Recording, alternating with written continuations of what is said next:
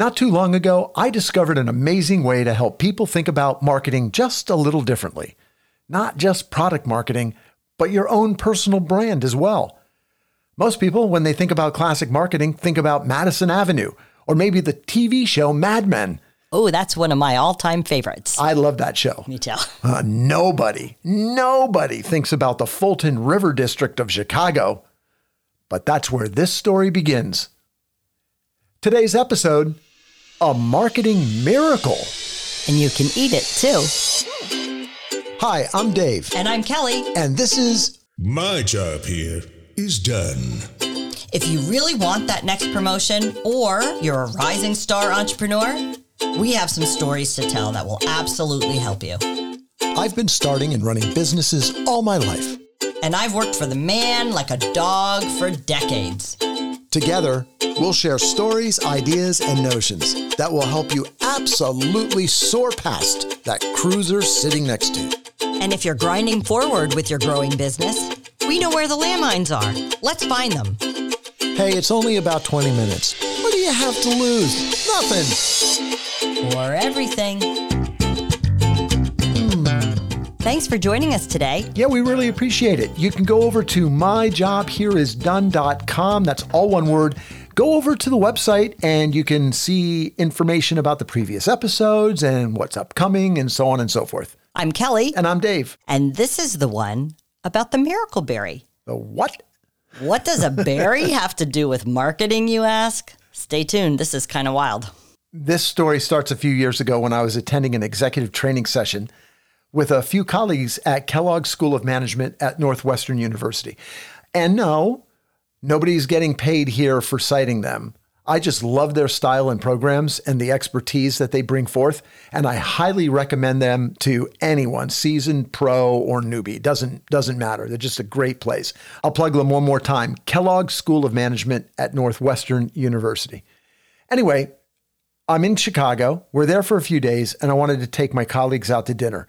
And I just love tasting menus and really unique restaurants. And I wanted to find something kind of really special for them. And I ended up at a restaurant called Moto, M-O-T-O. And it was in, can you guess, the Fulton River District of Chicago. So why did you choose to go there?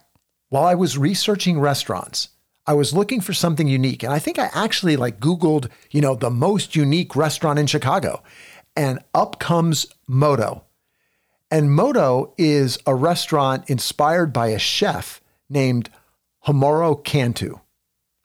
And Homauro Cantu was just amazing diners by faking them out and showing them what they thought they were eating actually wasn't what they were eating. Tastes that when you looked at the food, you would think, oh, this is going to taste like fish. And next thing you know, it tastes like filet mignon. It was amazing. It was just amazing. So a little background about Chef Homauro Cantu, who, by the way, died in 2015. Tragic.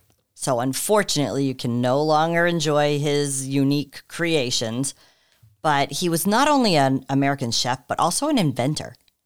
His claim to fame, which earned him a Michelin star in 2012, was his use of molecular gastronomy. And I saw that when I looked it up, right? Here's a restaurant doing molecular gastronomy. And that's what makes it stand out as a different kind of place. Like, what's this? That's what threw me. I mean, I was looking at it, it was like, this is not normal. And I mean, this place was popular. Yeah. So if you don't know what molecular gastronomy is, it's a branch of food science that focuses on the physical and chemical changes that can occur when you're cooking. I think of it like cooking special effects. Have you ever gone to a restaurant where you can eat the menu? No, I have not. You had what felt like paper and you were reading it. And then the waitress said, would you like to have an amuse-bouche? Of course. Yes, and please. it was like, yes, please. And she said, eat the menu. And everybody's looking, what? Everybody's looking at each other and it's like, huh? And she had a menu with her. And did she start eating it? And she started eating it. And we're just looking at it and we look at our menu and we take a taste and we start eating this menu and it was delicious. No, I shit you not. Like the menu tasted like beef. Wow. So was it like a full-size menu? Did it have writing on it? It had or writing was on it it. just like a few? Looked like kind of almost like a small picture. Okay. You know, like a portrait. Yeah. And it had not writing, like handwriting on it. It was typed. Wow. And I later come to find out that it was a vegetable oil ink that Cantu would put in a printer, and he would spray this edible menu, which I think was made with like cornstarch and something to make it feel like paper, and it wouldn't break. I mean, it would bend. It was amazing. That is amazing. And that's a great example of this molecular gastronomy. Also, in addition to his restaurant Moto, he opened a second restaurant and a coffee house where he focused on the use of miracle berries in addition to the molecular gastronomy to make sour food taste sweet. He was interested in reducing the amount of sugar in the standard American diet, and he found this great alternative with the miracle berry. So the miracle berry, which is the topic of our show today, the miracle berry is so interesting, and I never knew about this before. So we're sitting in the restaurant and dessert is served. And the dessert is served as a deconstructed ice cream kind of banana split. Yum. I love ice cream. Do you want ice cream now? Yes, please. I do. I always want ice cream. So the first thing that they asked us to do was to taste the individual components. And it was just horrible, bitter chocolate, like you'd never want to eat it. And you'd taste other things and it was like salty. And it was very unappetizing.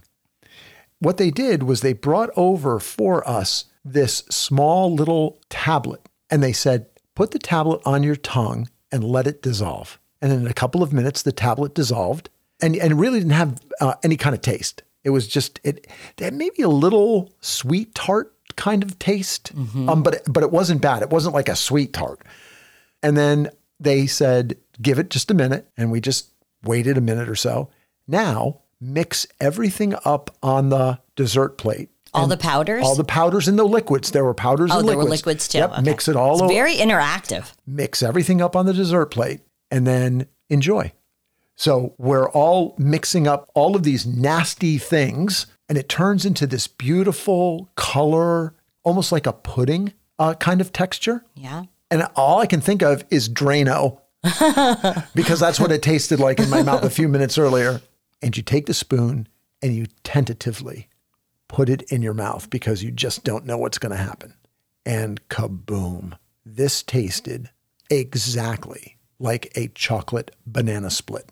Wow. I mean, it was the best chocolate banana split I've ever had. Before it was reconstructed, it was blobs, nicely presented, by the way, blobs, of things you would never want to eat. So the magic there was the miracle berry. The magic was the miracle berry. So tell us a little bit about miracle berry. So it's a fruit. It's grown in West Africa, and they're also now growing it in Florida because the climate allows it to occur. And it's got a kind of flavor-altering magic chemical called miraculin. And this has been around for centuries. What's interesting is that the miracle berry effectively reprograms some taste receptors on your tongue.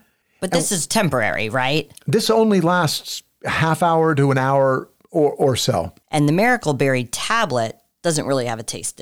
It has a small, it has a slight taste to it. It's not unappealing, right? I mean, you wouldn't chew them all day long. Now, interestingly enough, this is not just like a trick for your mouth. Cancer patients, especially children who are going through chemotherapy and have a reluctance to eat because chemotherapy causes in a lot of patients, causes a metallic taste in the mouth and it makes everything unappealing. And a lot of cancer patients need to be fed, with a feeding tube or peg tube in order to get the nutrition they need because they can't stomach putting anything in their mouths. But what was discovered was that if cancer patients were to suck on the miracle berry and have their taste buds reprogrammed, they were able to eat. And it was miraculous. And it helps children all over the world. And I didn't know this. I just thought that this was like this little cool thing that we were having at this really cool restaurant. And that would be the end of everything to do with the Miracle Berry for me. Okay, well, this is all cool, but how does this have anything in the world to do with marketing? Well, it has to do with marketing if you start thinking about how you take a commodity, how you take something that is standard, how you take something that is hard to describe, come up with ways to be able to describe something like you've never described it before to make it yours and to make it unique. And to drive that into some people's minds, I had a few sessions with marketing folks where we used the Miracle Berry and we had a flavor tripping experience. Flavor tripping. Flavor tripping. Ooh.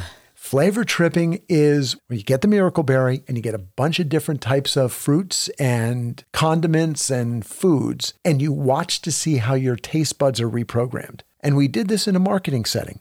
We were trying to come up with ways that we could think differently and use the Miracle Berry as a trigger. What a great idea. Like everything isn't always obviously how it appears. And that was the message that we wanted to send when we were doing the sort of focus group with the marketing people. And I would suggest that you do the same. Because it's fun. It is so much fun. So, we decided to do our own experiment. I had never done flavor tripping, and I wanted to see what it was about. So we bought Miracle Berry tablets on Amazon. You can just go on Amazon and look for them. You dissolve one on your tongue and voila, flavor tripping. If you're sensitive to stuff like this, then maybe it's not right for you. However, you can go online and you can Google flavor tripping and you'll see all the setups for this, and it is a blast. It is a lot of fun. I would recommend it. So the tie-in for the Miracle Berry with our story today is the idea that the best way to create curiosity is not necessarily using something obvious. So here's an example. Most people have heard of the Revlon brand. Yeah, the makeup people? Yep, the makeup people. Started by a guy named Charles Revson. He was the founder of Revlon, and he had a problem. He was trying to make a commodity, and he needed some way of being able to stand out in front of everybody else. And you just can't say, hey, listen, we make the best lipstick. Right, yeah. Or, hey, buy our red lipstick. It's on sale this week. And Revson knew this. Revlon cosmetics were extremely popular, and it was based on their advertising because they weren't any better or worse than anybody else's makeup. But what Revson did was he said in a very, very famous quote when asked, what's the magic to your marketing? Revson said, in the factory, we make cosmetics. In the store, we sell hope. That's brilliant. Sometimes it's a little more than just the product or service in front of you. Exactly. Right? It's the feeling that you get. It's the emotion that it invokes. Think about it for a second. If you went to Kentucky Fried Chicken and the slogan was, we make great chicken, I guess that'd be okay. But you go to Kentucky Fried Chicken and the slogan is, it's finger licking good. What does that tell you? Boy, I'm just gonna be shoving this chicken in my face. I'm gonna be licking my fingers. Right? They're trying to invoke an emotion. And that's what I was trying to get the marketing team to start to think about. Here's another good one, and I think this is brilliant. Kay Jewelers. Every kiss begins with K. Right. They're not talking about any jewelry right, in that. They're not saying we have the cheapest, best, or whatever diamonds. Not only did Revlon understand that, they took it to the next level. So they followed through with the in the store we sell hope as opposed to just selling lipstick. Yeah, you actually couldn't buy red lipstick. Right. They didn't name the lipstick colors actual colors. Pulling on those emotional strings again, they named their lipsticks things like Paint the Town Pink, Cherries in the Snow, Fire and Ice, Say It with Rubies. I don't want to go out with red lipstick. I want to go out and paint the town pink. Heck yeah. I mean, that's what I want to do. Right. Well, I actually don't. I really prefer a rouge. Yeah. That's a different That's and it's an entirely different episode. So think about what your product or service is really providing as value and how you can create curiosity. And you'll hear that theme a lot when we're talking, creating curiosity to draw potential customers to your product, service, or business. So I think it's really, really important to define marketing very simply as creating curiosity in anything that you do. And we've got a podcast that's coming up that we're going to talk all about creating curiosity. But I'll seed you with that while you think about this and you think about how Revlon and how some of these great advertisers have taken a commodity item and turned it into something special and turned it into something that is profitable. Dig in and try to find something that's not obvious. Try to figure out a way to make lemonade out of lemons. Yes, like the Miracle Berry.